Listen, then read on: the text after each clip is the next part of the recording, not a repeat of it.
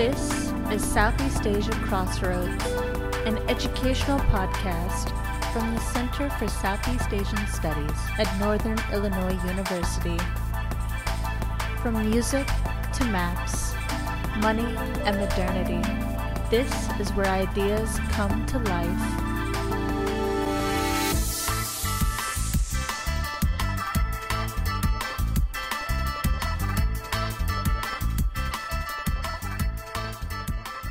Hey, welcome to another episode of Southeast Asia Crossroads podcast. My name is Kanjana Thepboriruk, and I am an associate professor of Thai language here at Northern Illinois.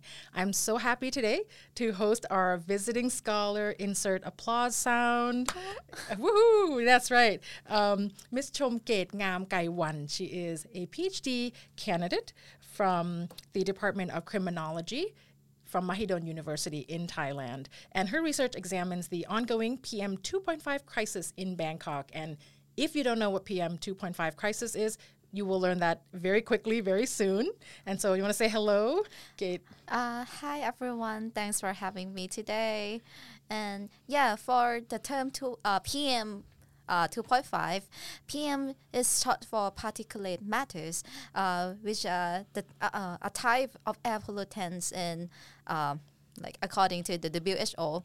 And 2.5 refers to the size of the particles. Exactly. Yeah. And, for us here in rural Illinois, we don't have all of the terminology for air pollution because it's not quite a problem here. But because of the situation in Bangkok, Thailand, for those of you who have visited Southeast Asia, many of the city centers are very polluted and for various reasons. So we're going to talk about that. She just gave a talk here for our Friday lecture series titled Crime is in the Air, PM 2.5, Air Pollution and Policy Corruption. So lots of things to talk about. I have lots of notes and questions.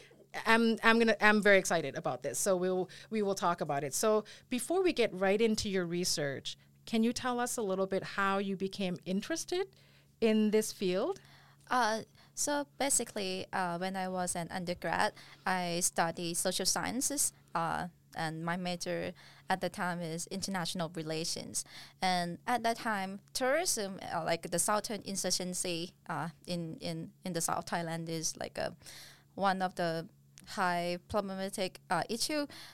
So I was interested in that kind of problems, like the threats to national security.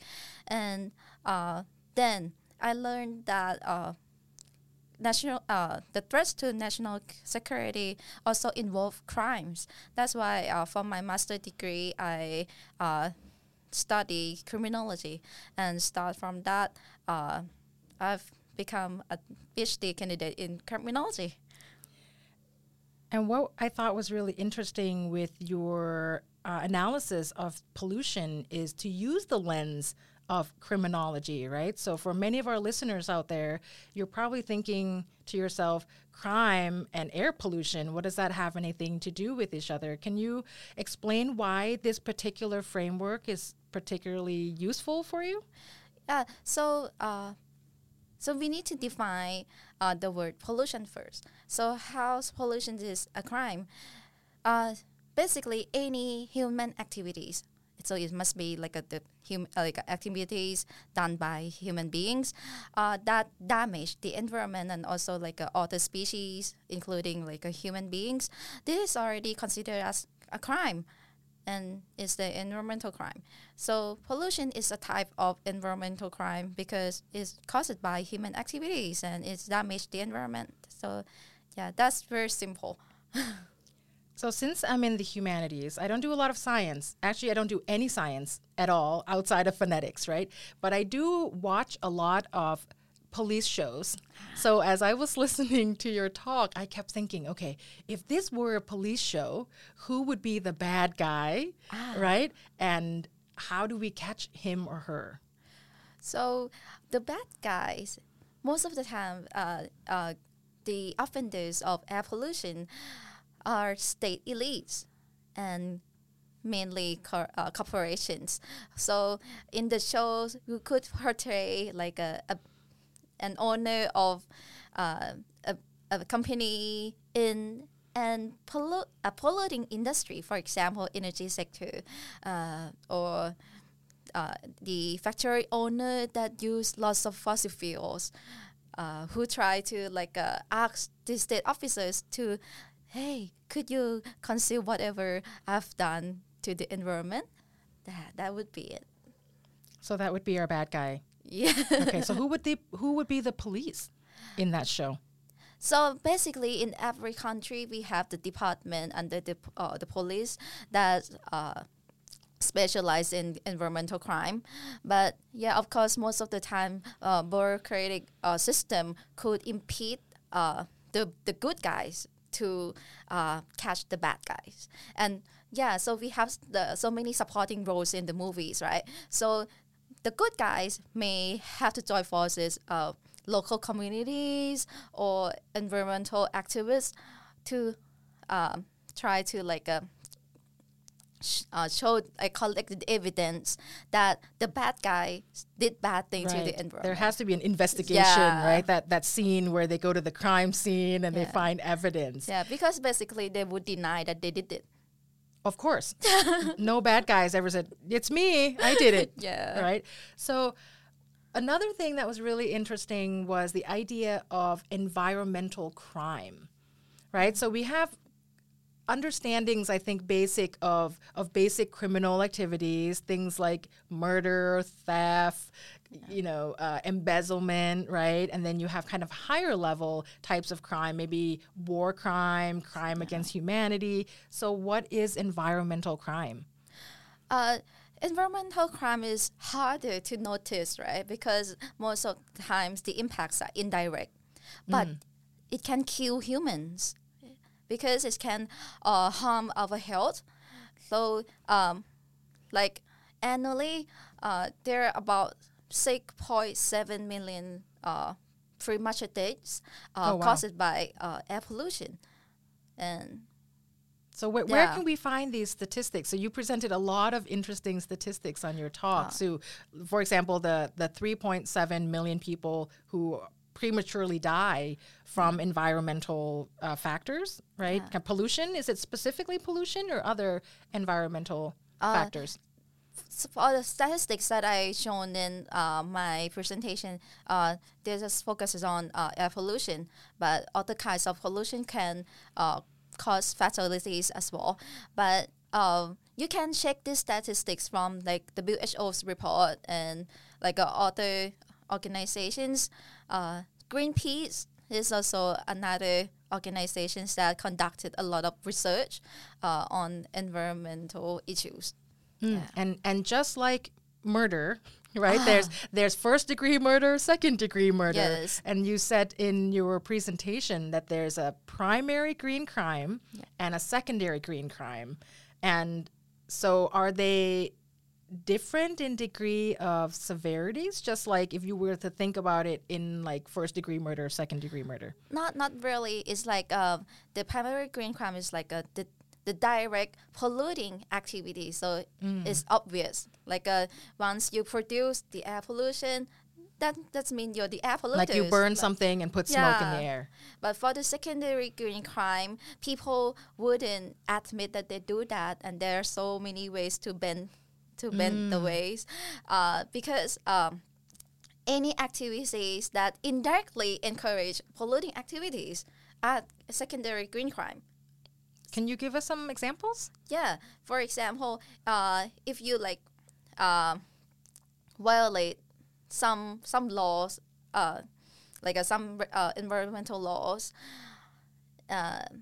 for example, that would be the primary green crime. I'm so sorry. But if you, for example, if you conceal that you have operated some polluting activities, now that's a secondary green crime. I see.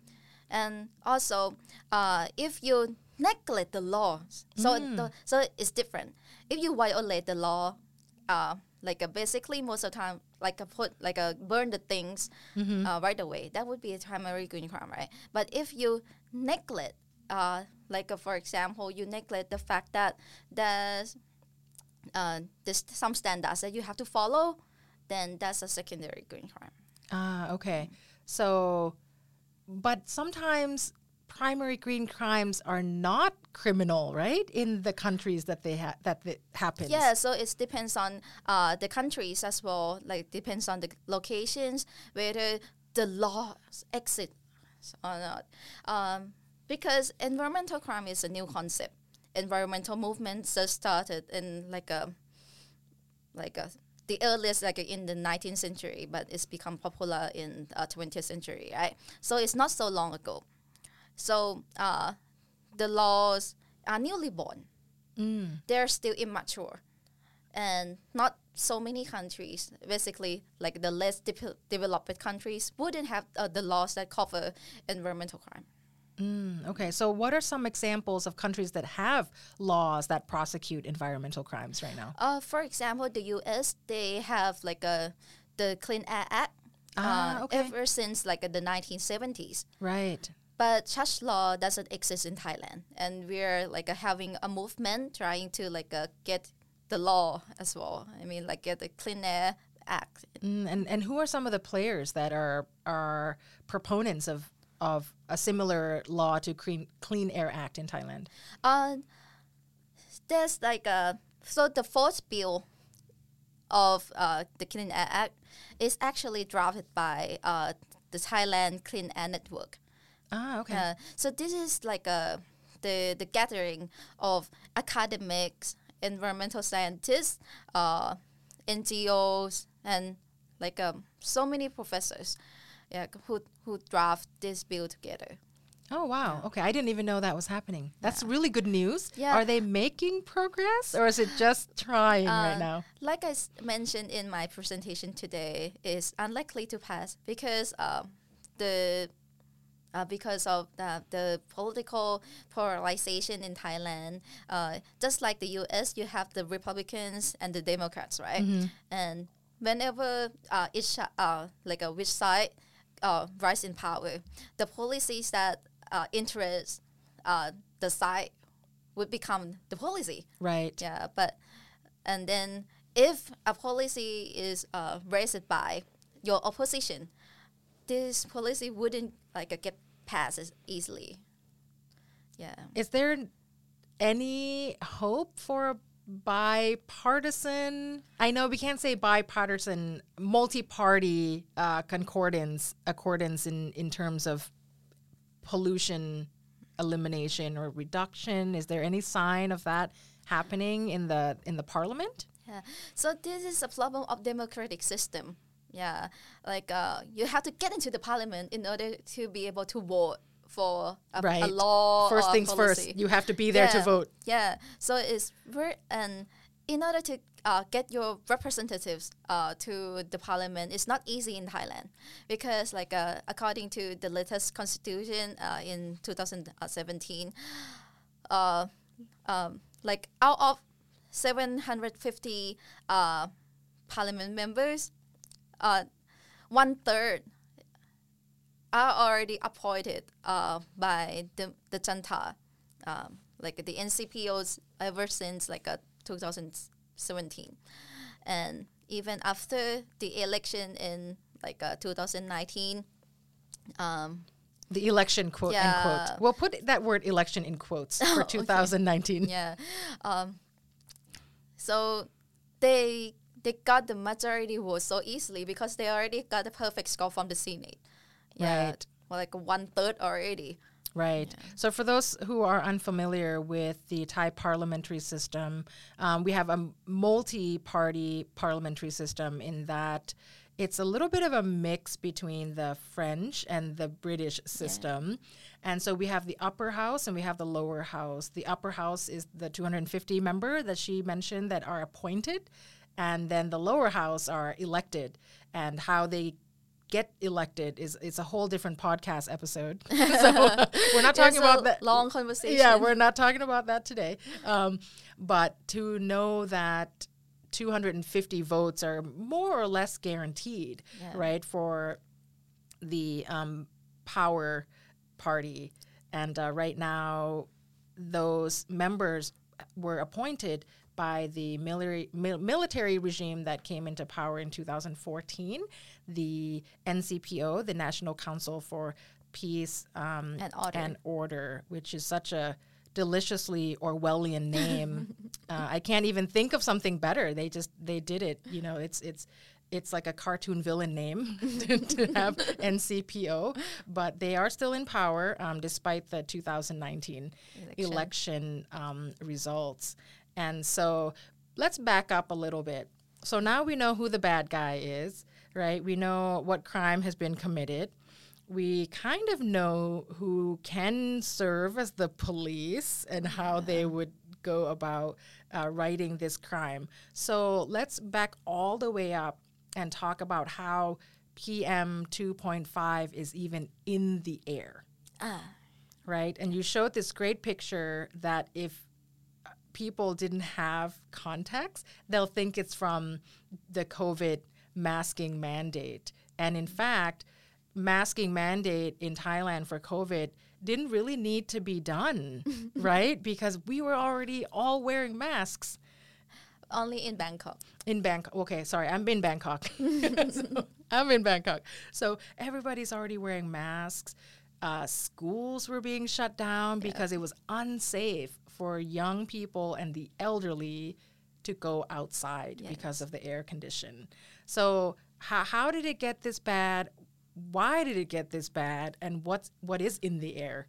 Okay, so evidently, like I said, PM2.5 is a primary green crime because it's caused by human activities. And the major sources of PM2.5 in Bangkok are vehicular exhaust, like traffic, and also biomass burning, and power plants, and industrial factories. So as you can see, at least the second and the third obviously related to companies, right? But for the first one, it's also related to like a petrochemical industry. So you can see that there's some conflicts of interest between this industry and the government who allow polluting activities to go on so conveniently. And because without proper control, the air quality cannot be it becomes exceeding the standards. And what are eventually? And what are the standards, and who makes these standards? There's the international standard and the national standard. For the national standards, it was proposed so many years ago, some decades ago. So it's very outdated, and according to the WHO, it should be less like a Thai air quality standards should be lower by double in order to have to reach the safe point for human health. Oh wow, okay. So we have kind of two-layer problems here, right? Yeah. One, we don't have the policies in Thailand to enforce good air quality, and the standards that we do have are outdated and not safe for humans. Basically, there are some regulations, but they are not effectively enforced. And that's how corruption comes in, because the law enforcement officers could not do that job. Right. And that was a big part too, right? That part of your title was corruption is in the air, right? Or crime is in the air, rather. And you mentioned how the role that corruption has in air pollution. Generally, we think about pollution. We don't always go straight to corruption. Yeah. But Thailand, we are high-ranking in terms of how corrupt our policies are. Yes. And this is external review, international standards. So out of 180 nations reviewed and examined, we are number 110. Yeah. And I think this is better, right? This is better than last time. I mean, This is a yearly thing that they do. I feel like we got a better grade. We dropped out by 2. Oh, okay. Yeah. I went backwards. I thought we got better by 2, but no, we got worse by 2. Yeah. And then what was the other score? You had shown a 35 out of 100. What was that score? It's like we got like a 35% effectiveness out of like a 100%. Yeah, in terms of corruption, of perceived by the general public. Okay. So that's, I mean, I'm a teacher, 35 out of 100. If that were a quiz, you fail. We fail. But can we make up this exam? How do we get a better grade? So this kind of report is like conducted like every 2 or 3 years and annually as well. I mean, it would take like more than a year to conduct the research, but then the result is come out like annually. So yeah, we can make up for what we have done if we improve. Yeah. So how do we get a better grade in corruption in Thailand? So because like there are so many types of index for the corruption perceptions, you need to make the public believe that corruption declines. But there's another one is like the GDI. This one focuses on the corruption in government, like the defense sector. I work for Transparency International for this project in 2020, and the report is already issued. For this one, you have like a country assessor who will evaluate corruption in the defense sector. It's like a corruption audit. Yeah. Okay. In like and there are like different areas that you have to look at. You do a lot of research, like collect some secondary data and go to interview with experts or people who are insiders, to prove that this secondary, to support this secondary data. And hope that they're telling you the truth, right? You have to choose the right person. Oh, I see. Okay. And yeah, sometimes you may get like the answers from someone who said, oh, they did great, it's 100%, but if they cannot give you like the proper arguments, then you have to like put it out from your report. There's no supporting evidence for it going well. Okay, and there was this wonderful equation that you showed as well for corruption, formula of corruption, which is, if you're taking notes out there, C equals M plus D minus A. Yeah. Okay, so C being corruption, and what are the other letters? M, D, and A. So M is monopoly, and it's like a monopolization of political and economic powers. D is discretion of state officials. Yeah, you get the support from people who are inside the government. And yeah, if you have M plus D, it means you have like a high chance of corruption. And now because there's a complete monopoly of power, as well as it all being, with the monopoly, all of the discretion is up to the wrongdoers, we can say. Okay, and then we're subtracting A. What are we subtracting? And A stands for accountability, which actually means like a public awareness and media scrutiny. Yeah, like a mass scrutiny. So of course, if people know about it, and maybe we can pressure those who are behind the corrupt activities, then the corruption would reduce. That's why we put that in the equation, M plus D minus accountability. Because if there's the lack of accountability by the public, then there's a higher chance of corruption. I see. So how can the activists or advocates for environmental improvements, right, or environmental rights, how do they put A back into this equation? First, we have to raise public awareness. But right now, if you look at like Thailand, for example, people already know about this. but we still cannot fight back. So So there are two parts of accountability. There's awareness and action. um, Or what's the second part? Because if people it's are the already media. aware. It's the media. Yeah, we also need the support from the media as well. Now the media is polarized, like one for the government and another for like the activists. But this is still not the issue that I'm bringing up. First, we have to issue a new law. We have to enact the new law, which is not the Clean Air Act that we have mentioned, but the anti-SLAPP law. SLAPP stands for Strategic Lawsuits Against Public Participation. As you can see, there's the public participation terms there. So sometimes bad people would just like sue or threaten people who try to fight against them by using laws. Can you give us an example? Because it's really hard to imagine, right, in a different legal context, how an environmental activist can be sued by the company that they're protesting against. Can you give us a specific example of this happening in Thailand? For example, like if you accuse that this company pollute the air, then they would sue you back for defamation.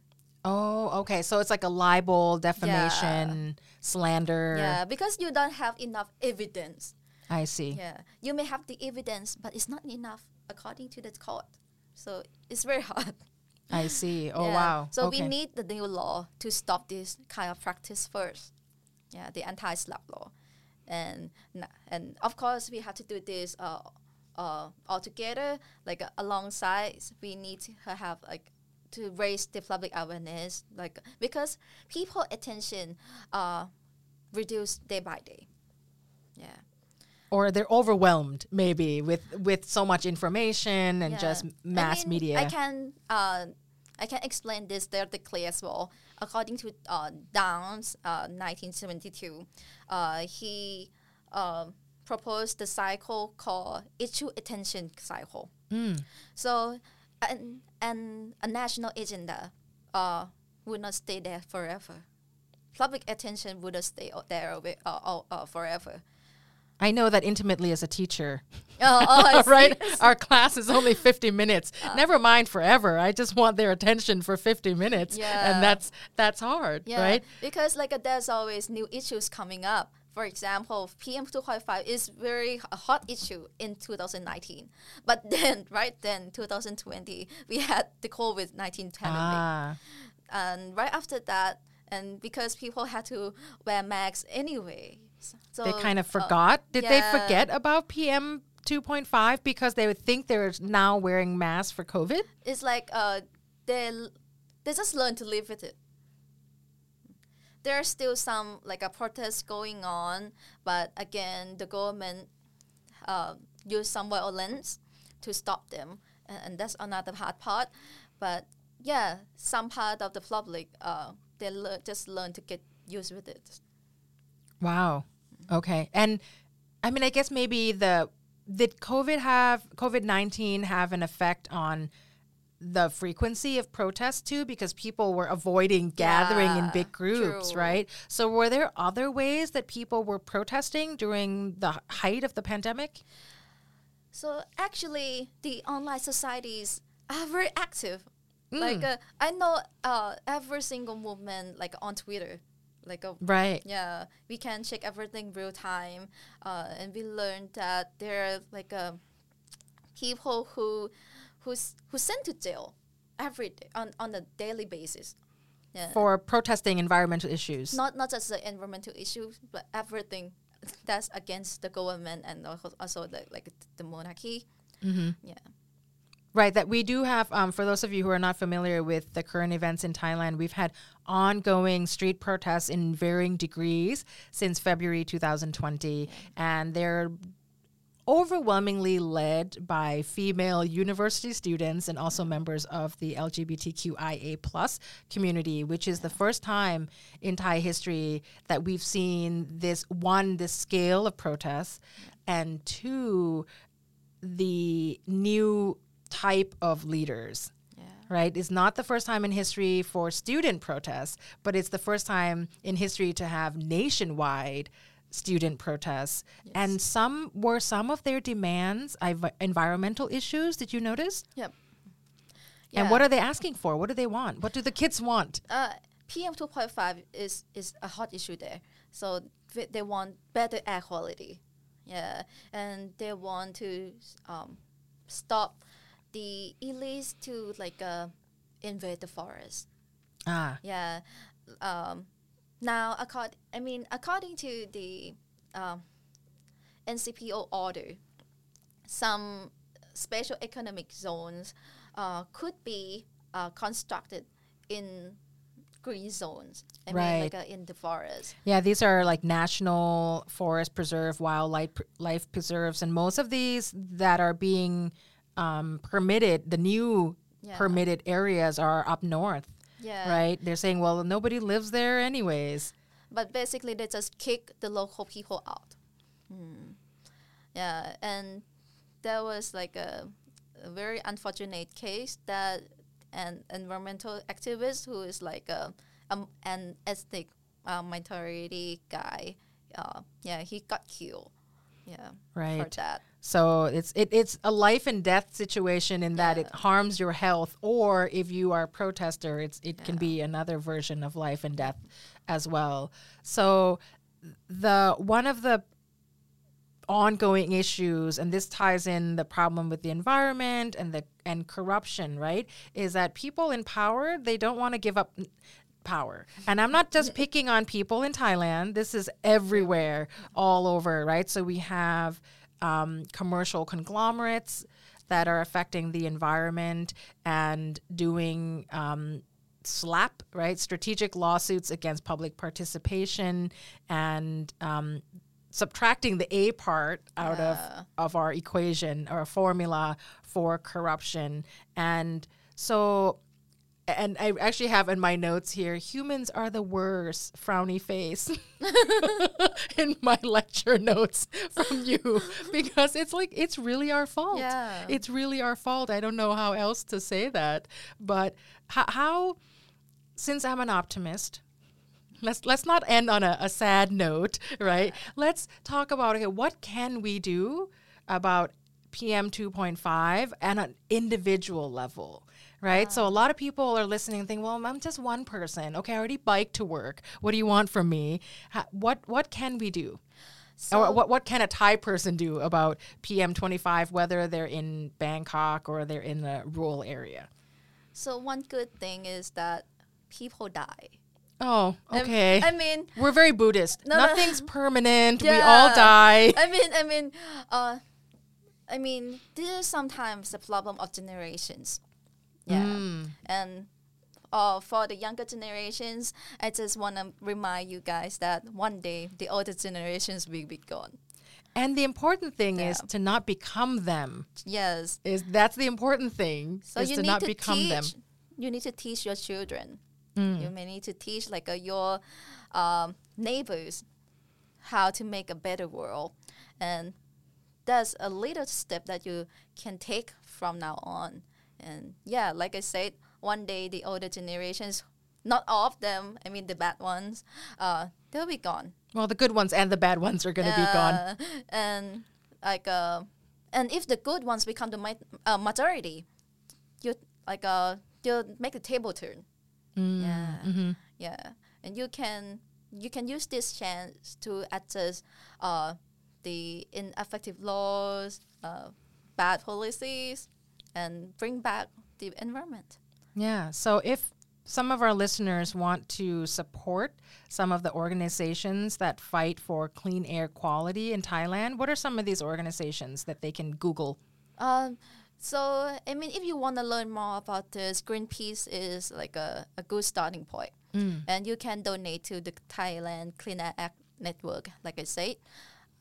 And there are so many small organizations going on because most of the activists are from the younger generations. They're basically students, and you can help them out, because sometimes when the students they have to run away from home because their parents did not agree with them, and they have to be on the street in order to be able to protest. So there are some channels to donate for these people as well. Right. There's also the human rights organization in Thailand that takes donations to help towards legal fees for those who are getting sued with the strategic lawsuits against public participation. It's like มูลนิธิทนายเพื่อมนุษยชน would be the name of the foundation, but I'm not sure. So it's the Human Rights Foundation. Yeah, the Human Rights, the Thai Human Rights Foundation, I think is what it's called. I mean, there's like a specific foundation that established for get fighting with the slaps. Oh, really? Yeah. Okay. Wow. And who are these people? Like the lawyers. Oh, wow. That's why I think the name is called มูลนิธิทนายเพื่อมนุษยชน or something. Right. Lawyers. Right. Yeah, I don't know what they're called in English either. Yeah. You know, while we're talking about that, it's really weird to just speak English to you. I know. Because we normally would not speak English together, you guys. We're doing this for you. So please enjoy this episode. So, and this is your doctoral dissertation research. Yes. Right? And any doctoral research program is a long and hard path. What was like the craziest thing you had to do to get your data? That won't incriminate you and won't get you arrested if you say it online. I mean, because you're from a university, you are a university student, you can get the official letters from your university to ask and request for data. Oh, wow. Yeah. So basically, I send out these official letters to the persons that I think they could give me some good of information. Yeah. And it actually works? Yes. Oh, wow. But because in Thailand, without letters, no one gonna do anything for you. That's true. Sometimes even with letters. Yeah. Yes. I don't know about you, but I've sent letters and not everything. Yeah. Okay, so the university writes you these letters. You send them out. Yeah. And then people just give you data? No, especially the government agencies. You have to go through a lot of calls. Right. Yeah, and each call would take at least 10 minutes because there's so many steps.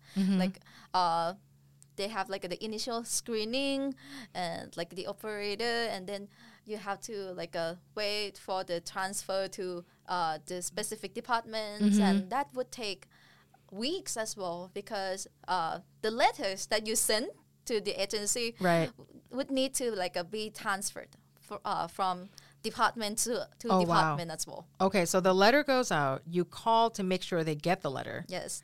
And then wherever it needs to go, then you wait for the letter as to if reach the person. To reach the person, okay? And you also mentioned these monitoring devices that gather data, right? Yes. What are those guys, and how do you get them installed? So there's the PCD, the Pollution Control Department of Thailand. They have their own website. And because they have the monitoring because we have so much pollution that we have a whole department just monitoring it. So we have the monitoring stations that give them the real time the data about the air quality, and they show that up on their website. Right. And not only that, the BMA, Bangkok Metropolitan Administration, also have their own monitor stations. Yes, and they have billboards all over Bangkok. So the part of town that I live, I have to go through this infamous intersection, สี่แยกลำสาลี and there's a big, huge billboard that tells us how bad the pollution is. It's never if there is pollution. It's how bad the pollution is today. So it's a kind of a bleak way to start your morning commute. You're in the car, you're already stuck in traffic, and this intersection, you guys, it's nothing you've ever experienced. And Bangkok traffic, you showed the statistics, is where are we ranked for how bad the traffic is? I don't have the statistic for the traffic, but Bangkok is the top 5, one of the top 5 cities with the highest PM2.5 concentrations. Right, and a lot of it is because and 50% of the PM 2.5 pollution in Bangkok comes from traffic. From traffic, right. And so every day I would leave the house, we'd get to this terrible intersection with the billboard, and you're stuck there for like 30, 40 minutes, 1 hour, and just staring at the pollution statistics. But that becomes a trend in so many Asian countries. Mm-hmm. In South Korea, we also have that kind of small billboard showing today's air qualities. In South Korea and also in Singapore. Does that actually help awareness, you think? I mean, for those countries, they would say, "Oh, today we have the 1 fine day." Yeah, the weather is nice today. It's all relative. It's all what you're used to, and what you can handle, and Bangkok is we're actually we're leaders. We're leaders in terrible traffic, and air pollution. So, but at least you're here now, in very rural northern Illinois with excellent air quality. Yes. I feel bad for my family. Oh no! Only if you could be here too, in the middle of the cornfields. Yeah, I want to bring my son here. Yeah, because the kids, in the car, they're so happy. Mm-hmm. They don't have to wear masks and they laugh, running around. Yeah, under the clear sky. Right, and I've been told that our sky here looks like it's out of a cartoon. Yeah, because there's no high rise. Right. Well, we have one tall building. We have one tall building, but not enough people to create at least air pollution, right? Yeah. We have the agricultural sector, which has its own kind of issues and things to deal with. But we'll end on the note of clean, beautiful air. Yeah. And right now it's autumn season, so the air is crisp, it's extra clean. We don't get a lot of dust because we've had a lot of rain. So please enjoy our nice air, and thank you so much once again for visiting us and for the great talk. Yay! Thank you so much. Thank you so much.